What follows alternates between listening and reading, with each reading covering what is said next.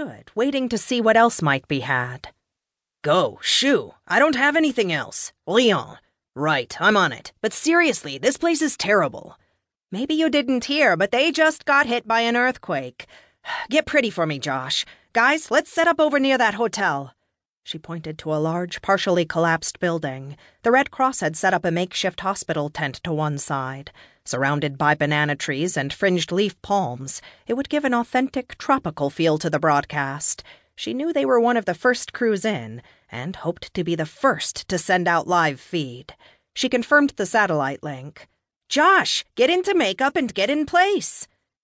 Did something move inside the rubble?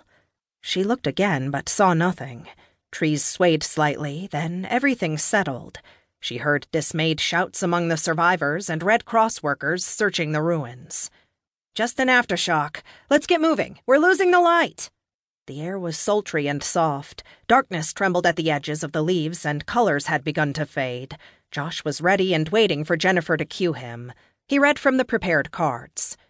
Early yesterday morning, the island nation of Haiti was rocked by a magnitude 7.0 earthquake. You can see beside me what was once the Paradise Hotel. Survivors tell us the desolation caused by this cataclysmic event has made familiar landmarks almost unrecognizable. But they haven't lost hope their loved ones are alive under the mounds of rubble you see here, and they're digging with bare hands to free them. Jennifer heard another shout from the searchers and directed the cameraman to focus on them. Crawling from under the rubble, ghostly-looking, dust-covered survivors staggered toward the camera crew. Some walked. Others, more injured, crawled forward.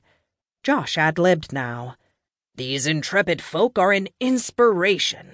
We can only hope this unexpected and joyous development will be repeated across this ravaged nation. The camera remained on the victims lurching forward, stumbling with arms out toward Red Cross workers rushing to meet them with stretchers. More continued to emerge from the ruins. Jennifer couldn't believe their luck. This footage will have real kick on the news, maybe even award-winning kick. She moved in behind the cameraman to check the angle on the screen. The victims reached a smiling Josh, but his expression changed as the camera swung back to him. He screamed, but his screams turned to choked gurgles as dust-shrouded figures pulled him down, ripping out his throat, arterial blood spraying the camera lens. Viewers now saw the broadcast through a mist of red droplets. Jennifer screamed, "Cut! Cut!" But the crew was transfixed as raking nails and bloody bared teeth tore the flesh from the reporter's body. A smell of putrefaction, strong enough to make them gag, wafted toward the crew. Jennifer turned at a sound beside her. A grinning woman in a tignon sank broken teeth into her shoulder and ripped a strip of flesh free. It burned like fire, and her screaming drew other survivors who dug into her body with eager hands. A teenage boy, teeth clacking hungrily, grabbed and devoured her intestines, while a little girl, right arm crushed and dangling, jumped and grabbed for her share.